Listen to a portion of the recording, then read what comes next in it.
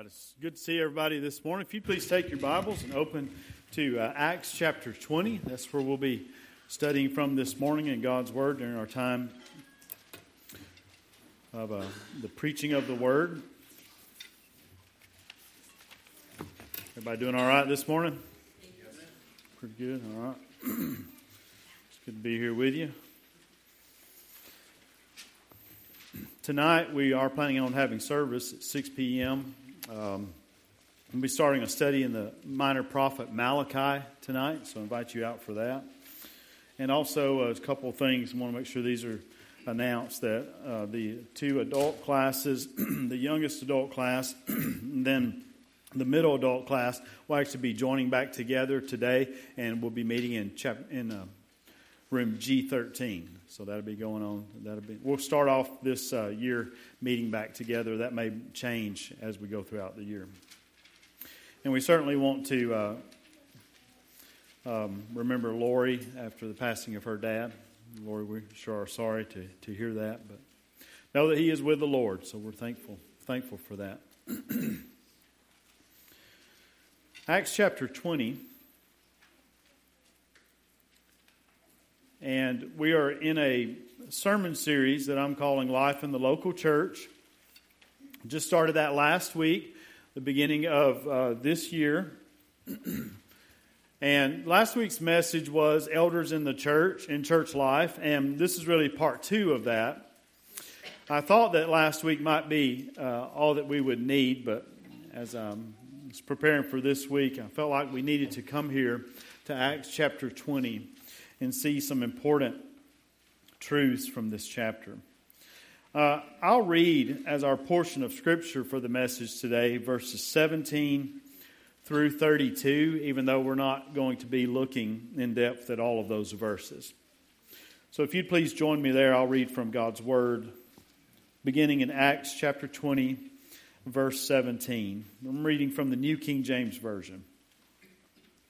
From Miletus he sent to Ephesus and called for the elders of the church. And when they had come to him, he said to them, "You know from the first day that I came to Asia, in what manner I always lived among you, serving the Lord with all humility, with many tears and trials, which happened to me by the plotting of the Jews. How I kept back nothing that was helpful, but proclaimed it to you and taught you publicly and from house to house, testifying to Jews and also to Greeks, repentance toward God and faith toward our Lord Jesus Christ. And see, now I go bound in the Spirit to Jerusalem, not knowing the things that will happen to me there, except that the Holy Spirit testifies in every city, saying that chains and tribulations await me. But none of these things move me, nor do I count my life dear to myself, so that I may finish my race with joy and the ministry which I received from the Lord Jesus to testify to the gospel of the grace of God." Verse 25. "And indeed, now I know that you all, among whom I have gone preaching the kingdom of God, will see my face no more. Therefore I testify to you this day that I am innocent of the blood of all men. For I have not shunned to declare to you the whole counsel of God. Therefore, take heed to yourselves and to all the flock among which the Holy Spirit has made you overseers, to shepherd the church of God, which he purchased with his own blood. For I know this, that after my departure, savage wolves will come in among you, not sparing the flock. Also, from among yourselves men will rise up, speaking perverse things, to draw away the disciples after themselves. Therefore watch, and remember that for 3 years I did not cease to warn everyone night and day with tears. So now, brethren, I commend you to God and to the word of His grace, which is able to build you up and give you an inheritance among all those who are sanctified. That concludes the reading of God's word. Now let's go to the Lord now together in prayer.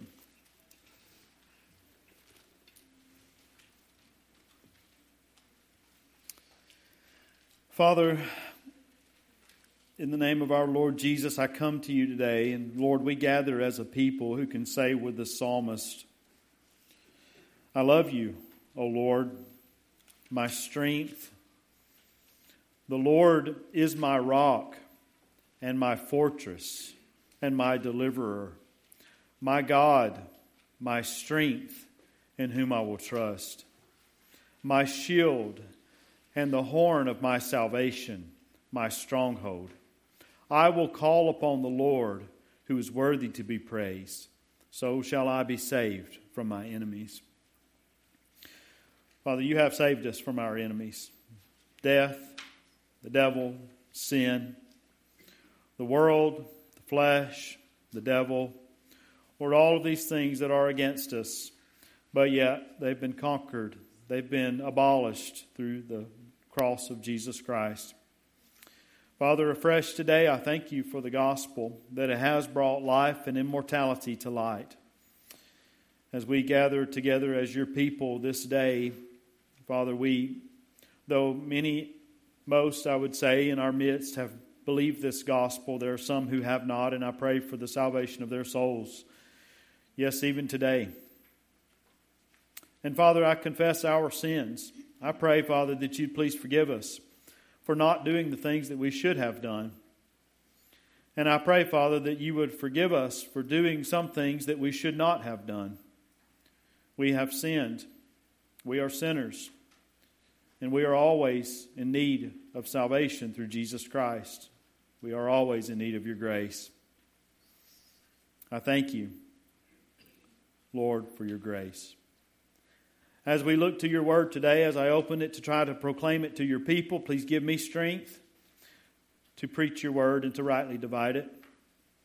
And I pray, Father, that you would give your people ears to hear today. Give them grace that they might hear it and that they might receive it, Lord, not as the words of men, but as it is in truth, the word of God. This I pray in Christ's name. Amen. Acts chapter 20, I didn't give you any lead in to that chapter as we went to it there and we read from it. But I hope that perhaps you are a little bit familiar with it. You remember I preached through Ephesians not too long ago. And one of the chapters that I would have referenced many times in going through the book of Ephesians would have been this particular chapter. Because Paul here is talking to the elders from Ephesus. And I hope that you will, as you're studying God's Word and hearing God's Word proclaimed, that you'll not be satisfied with someone telling you where something is, reading it, and then just going on. I hope that when you hear a significant passage of Scripture like this read, that you in your mind will say, I want to remember where that is. And I want to remember that Paul was talking to the elders in Ephesus. And I want to remember the contents of that which he said to them. Don't be satisfied when you're reading the Bible just to read it and to go on. Be a student of the Word. Desire to know the Word. Desire it even more than your necessary food. Think of it in this way. When you go to the book of Acts, there are some, 28 chapters in the book of Acts. When you think about this book as an example, since we are here this morning, challenge yourself to try to remember what each chapter of a book is about. So that when I might say, turn in your Bibles to Acts chapter 20, you would say, oh, yeah. That's where Paul called the elders of Ephesus to Miletus and he spoke to them. He preached to them. I know what's there. I wonder what Brother Eric's going to draw out of that this morning. Or Acts chapter 1 or Acts chapter 28, wherever it might be, when you go to the Word, seek to know what is in the Bible. That's just a little side note, okay? I just had to put that in there this morning. As we're getting started with our Bible reading this year, and some of you working through the Bible, working through different plans, hey, it's a marathon, it's not a sprint, and we learn a little more over time as we continue to be in God's Word. We're talking about elders in the church, and in this particular text, we're really going to be focusing on verse 17, and then verses 28 through 32. The first thing that I'd like to point out to you from verse 17 is this, that the elders must represent the church. Elders must represent the church. You see, when Paul called them, he didn't want to stop in Ephesus. He went on past Ephesus because he's ultimately on his way back to Jerusalem. And then he's going to be arrested when he gets there to Jerusalem. And then he's going to end up in the city of Rome under house arrest by the end of the book. Here he calls for these elders. You notice he didn't call for the entire church to come. But he called for these elders to come. Why? Because in part, they represent the church and they are the ones who lead the church. As go the elders, so goes the church. As go the leaders, so goes those who are following. And it could be said with that with a nation and its people in many cases. It could be said that with a football team. Nick Saban just retired this past week, so we know something of what it is to have a leader change hands, leadership change hands, and we wonder who's going to be the next head coach of the Crimson Tide. And we're concerned about the future of that program, some might be. Whether they're going to get a good coach or not a great coach. What will the future of it be? It's very much important because of the person who's leading it. As goes the elders, so goes the church. So Paul here is taking these elders and he's investing in them in a very special way in this chapter in this meeting because their leadership is crucial. As you look here in verse 17, from Miletus he sent to Ephesus and called for the elders of the church. It's elders plural and it's the church singular. There was one church in Ephesus, and there were multiple elders in that church. We do not know how many of them there were. We see this in different places, as I referenced last week. But we notice here that it wasn't up to one man to lead this congregation, even though Timothy would be there later on. It's actually there that Timothy would be when he received the first letter, 1 Timothy, from the Apostle Paul. In MacArthur's book, The Master's Plan for the Church, he said this. This really, I think, is a powerful statement about the plurality of elders. He said, in the New Testament church, leadership belonged collectively to a group of elders who were its leaders under the Spirit of God. One man was not responsible for doing everything. And that's how it should be. The pastor is not a professional problem solver who runs around with an ecclesiastical bag of tools waiting for the next problem to repair or the next squeaky wheel to grease.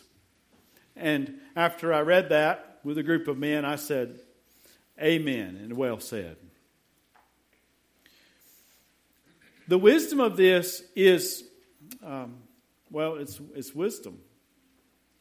If you think about where elders probably came from, the plurality of elders probably came from, it probably came from Moses' time. When his father-in-law told him what he's doing is not wise. Because Moses was trying to handle all of the people's problems. And then he told him, you ought to appoint men to help you with this.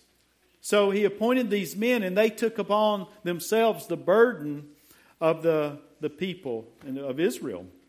And so it is today in the New Testament church. When we think about the men who are elders here, it is myself and Brother David. We are desiring to appoint other men to that. And we believe that for the health of this congregation, we need other men to be elders here at the church. We need other men who are responsible for the shepherding of this congregation, for the spiritual care of this congregation.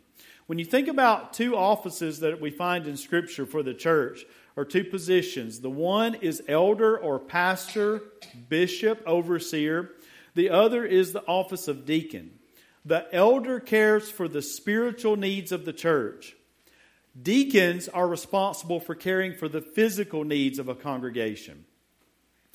And while we at this time have several good men who serve as deacons, it is our desire, and we ask you to continue to be in prayer, that the church would have other men to be raised up and to be appointed as elders to care for this congregation. Now, let's go to point number 2. Elders must take heed. Elders must take heed. Here we'll come to verse 28. After Paul has told them that he did not shun to declare to them the whole counsel of God, he then says in verse 28, "Therefore, take heed to yourselves." Paul's about to be going on from them. He will see their face no more. "Therefore, take heed to yourselves and to all the flock." Now, let's look at this. And we're going to break this up into some different questions or different points here. What are they to take heed to? What is it that they are to take heed to? You see, first of all, they are to take heed to themselves. And then you see, secondly, that they are to take heed to the flock. This is found in verse 28. To take heed means to be careful, to be on the alert, to pay attention.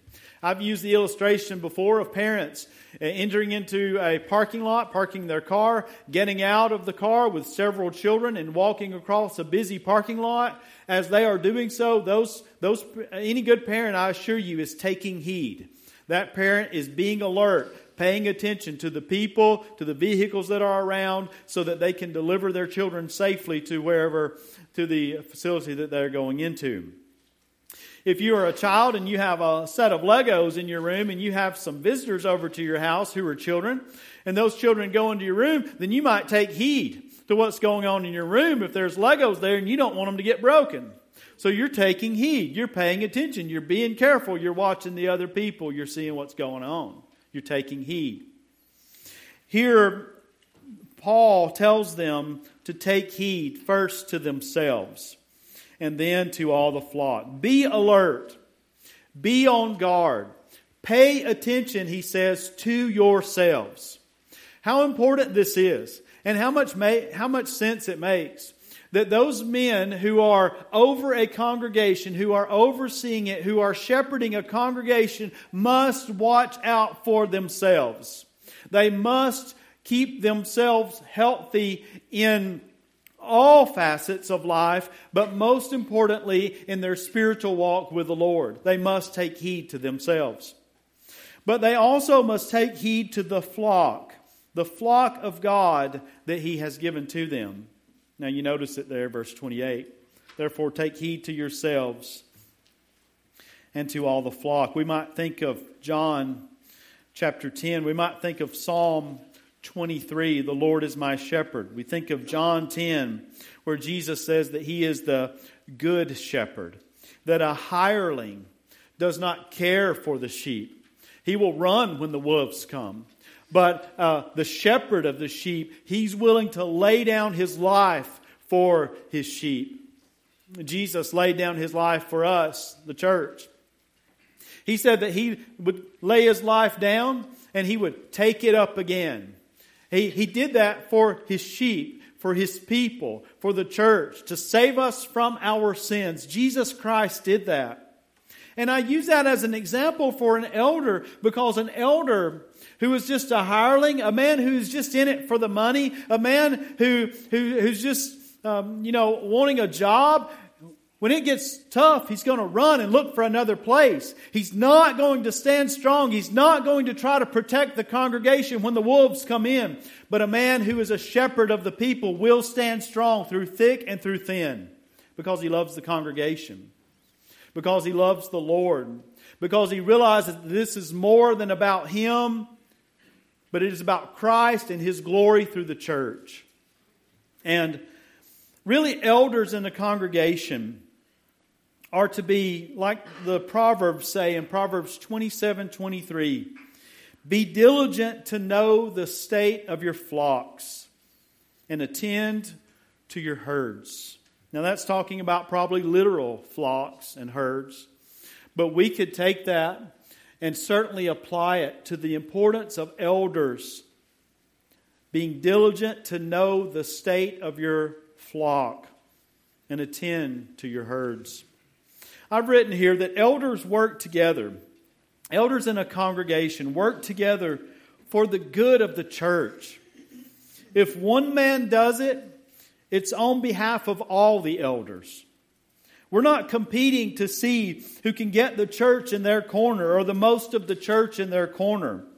We have but one collective goal, and that is to shepherd the church of God, which He purchased with His own blood, and to shepherd it well. So that's the what we take heed to. Let's now look at why to take heed. And we see this in this passage as well. Why take heed?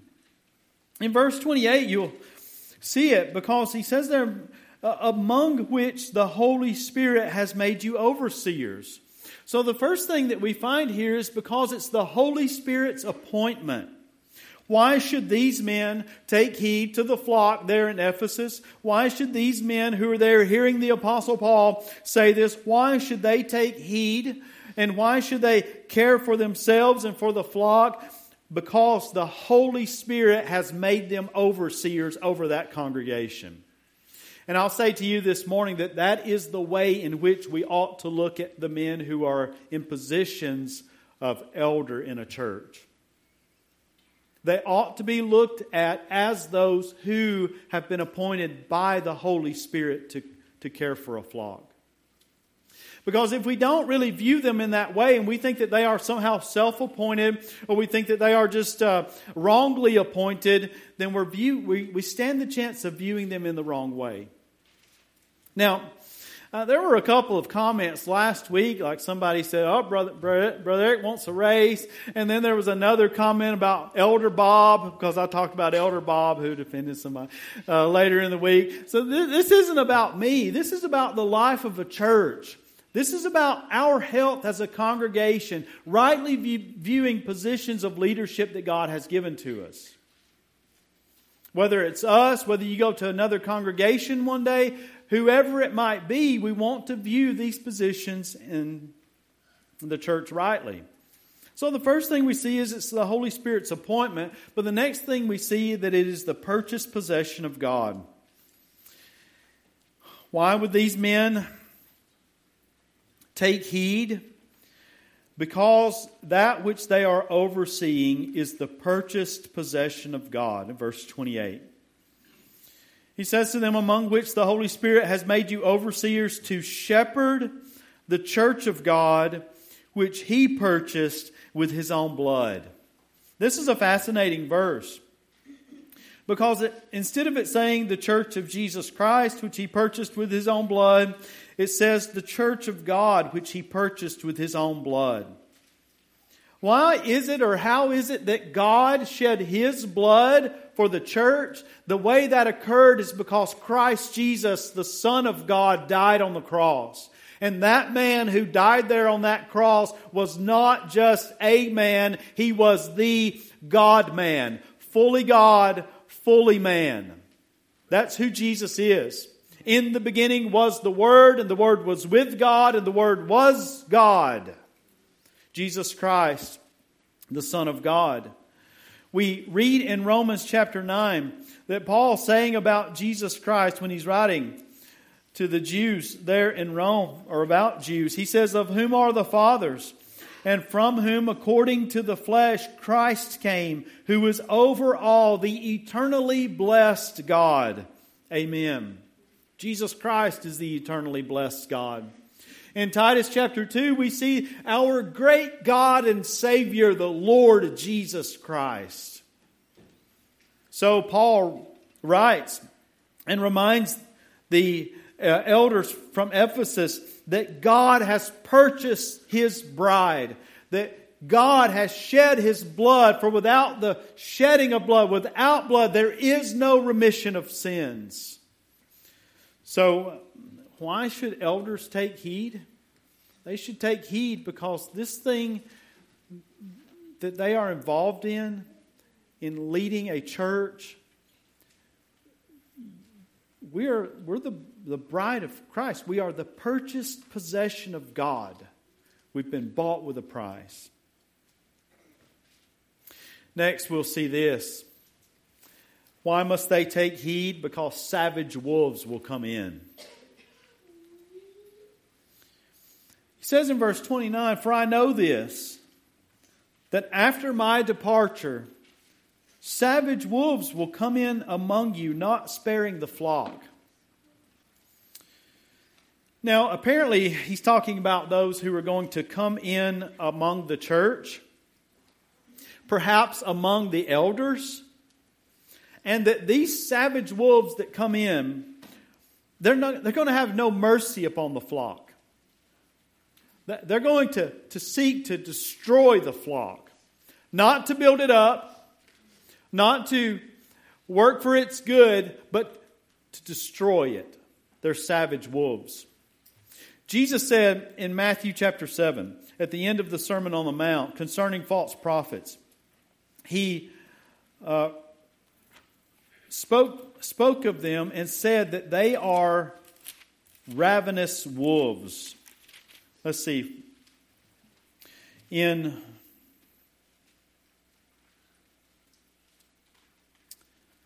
verse 15, he says, "Beware of false prophets who come to you in sheep's clothing, but inwardly they are ravenous wolves." Now, if you take that passage and then you take what Paul's saying here in Acts chapter 20, how is it that these savage wolves will come in? Is it because they looked like a wolf? It would be because they looked like a sheep. They looked like they were part of the flock, but yet in the midst of that, they show themselves ultimately to be wolves, to be those who are seeking to destroy the flock.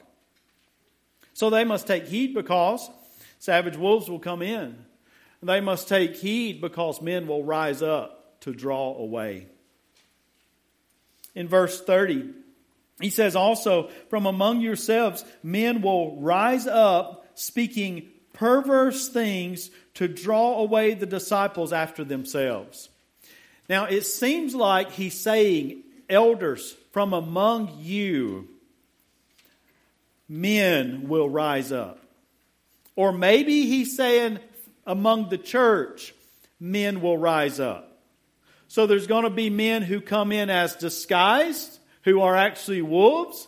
But then in the midst of the flock, there are going to be men, or maybe in the midst of the elders, there will be men who rise up, who are not actually for the things of God, who are actually not for the truth of the gospel, but they are actually seeking to draw away the disciples after themselves. Pay attention to it in verse 30. They speak perverse things and they are seeking to draw away the disciples after themselves. There's much that we could learn from this. We can see in verse 30 that the way that this drawing away happens through speaking, through talking, through the things that are said, through smooth words perhaps that are proclaimed or spoken to others. And we see here in verse 30 that they are a people who are seeking not to draw away people or point people to Jesus Christ, but rather to draw away the flock to follow them. They make it about themselves. Beloved, that is not the kind of church you want to be a part of. You do not want to be a part of a church where it's about a man other than the man, Jesus Christ. That is the one that it must be about. Because men are going to come and go, but Jesus Christ reigns forever. He does not change. So, this is dangerous business. Be an elder, be a shepherd over a church. I'll say you, there's no higher calling in the land, in my opinion. But it's dangerous business. It's not for the faint of heart. And as a church, we need to know that these dangers are real. We can't sit back and say, oh, that was for the Ephesians a couple thousand years ago. Things have changed. People have progressed. No, they haven't, have they? We might have cars and iPhones, but we have not progressed in our sinful nature and in our pride and the way that we can hate the truth of God and hate the gospel of God. And the devil has not changed either in the way in which he seeks to destroy the church and to devour it. So, let's pay attention to that. Now, let's move to the next, and I guess the last one, how to take heed. How are these men going to take heed? How would any church elders take heed?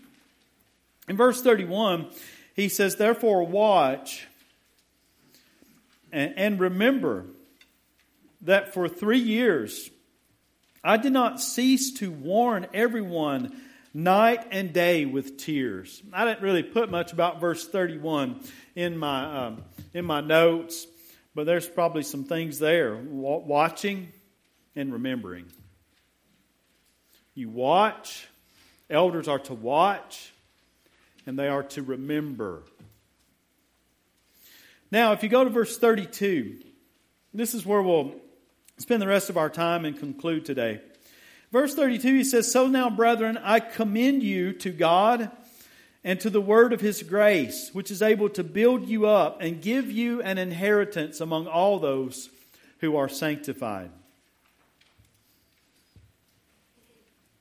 The word commend here means to set before or to entrust. Now, please notice this.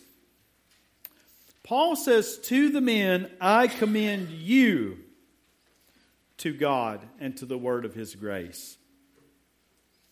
The definition, again, means to set before, to entrust. Is to entrust something to someone with the intention of preservation. And it's used as an example in Acts 16, verse 34, of setting food before someone.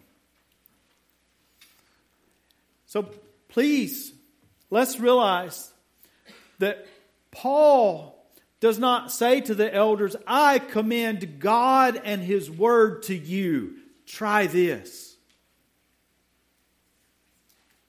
He doesn't do that.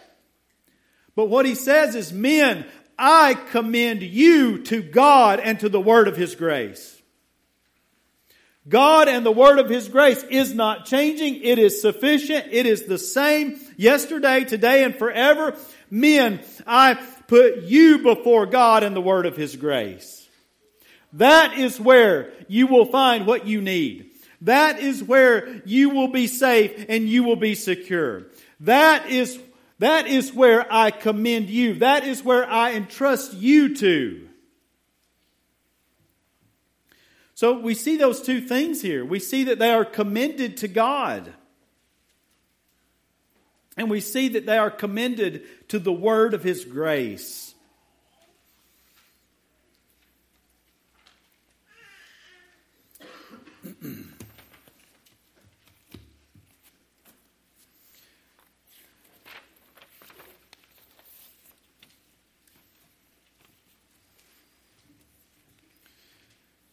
You see, any church, and I'll say to you guys, you ought to be concerned if elders or pastors ever seem to or show signs of getting away from the Word of God.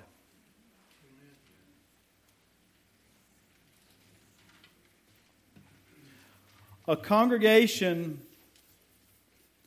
ought to be concerned if its members, let me say it this way, you ought to be concerned if you are getting away from the Word of God.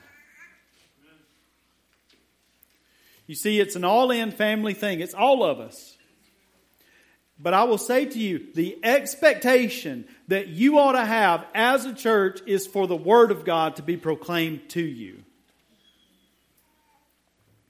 Because He here commends them, knowing that if they will take heed to themselves, if they will care for the flock of God rightly, they must have a standard by which to do that. And the standard by which to do that is God and to the Word of His grace. I commend you to it. If you want to know how to do this, if you want to shepherd the church of God rightly, then go to God and go to the Word of His grace, because that's the way it's going to happen. I told you last week, and I'll repeat it again this week, we see that elders are supposed to rule in a congregation. How do elders rule in the church but by proclaiming the standard of God's Word and truth to the church, and then leading the church to obey that or follow that?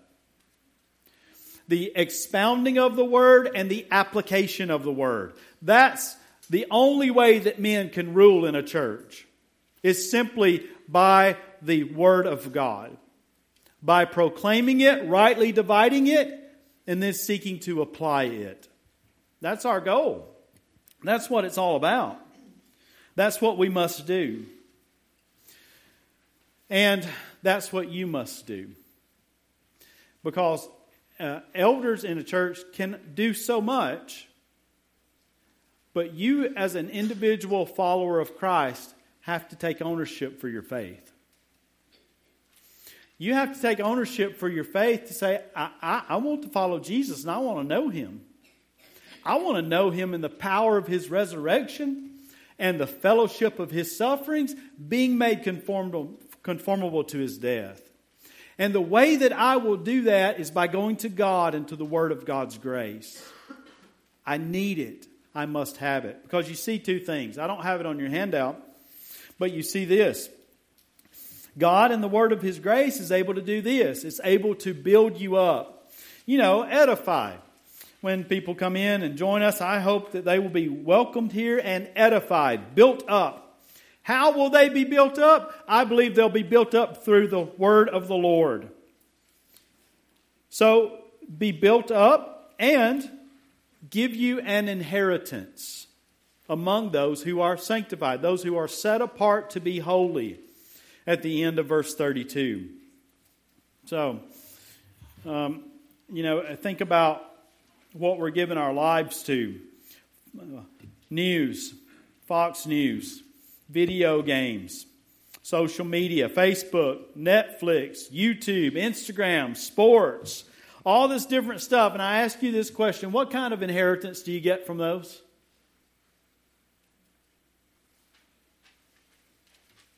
But God promises us an inheritance through Christ, and He promises us an inheritance through His Word.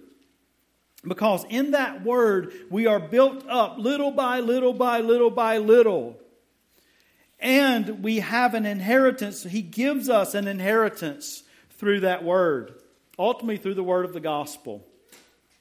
And this morning I remind you that if you know not Jesus Christ, that one who shed His blood on the cross to save sinners, if you do not know Him, then you do not know God and you do not have salvation. You see, we preach Christ crucified, risen again on the third day as the only means, the only way of salvation for any man, woman, boy, or girl. That's the only way.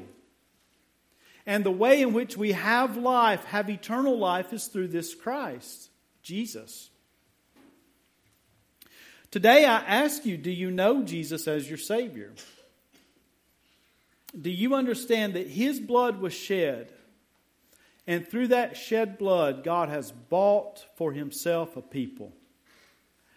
And God is calling us, calling lost sinners to believe in the gospel. To believe in Christ who died. So those who proclaim the Word must proclaim the gospel. The church that exists because of the gospel. Elders who care for the church must care for the church. Why? Because of the gospel of Jesus Christ, who has given His blood, shed His blood to save us from our sins.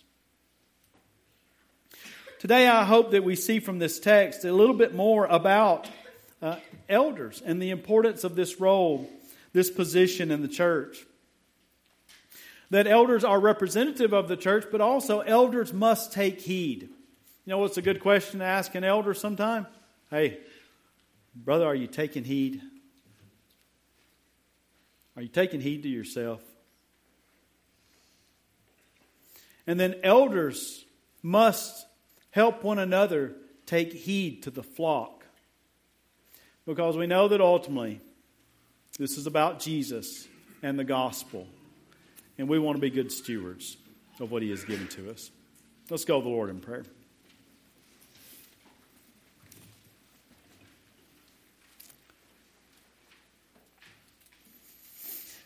Father, I thank You for Your word. Lord, I give You thanks that You've instructed us. You have indeed informed us. And Lord, Your word is not just a help to us. We, Lord, can do nothing. We can do nothing of benefit apart from it. So, Lord God, I thank You that You have given us the Scriptures. And I pray now, as we have worked our way through some of this, I pray that this would result, Lord, in the maturity of this congregation to understand more rightly the role of the elder and really what we are as a whole, as a purchased possession of God, because Jesus Christ, the Son of God, has shed His blood to save us. Father, I pray again that if there be anyone who knows not Jesus as their Savior, that perhaps they will realize afresh or realize the first time today that Jesus Christ in His death, burial, and resurrection, and He, the one who was seen alive from the dead, is the means of salvation, and that they would believe today. In Jesus' name I pray. Amen.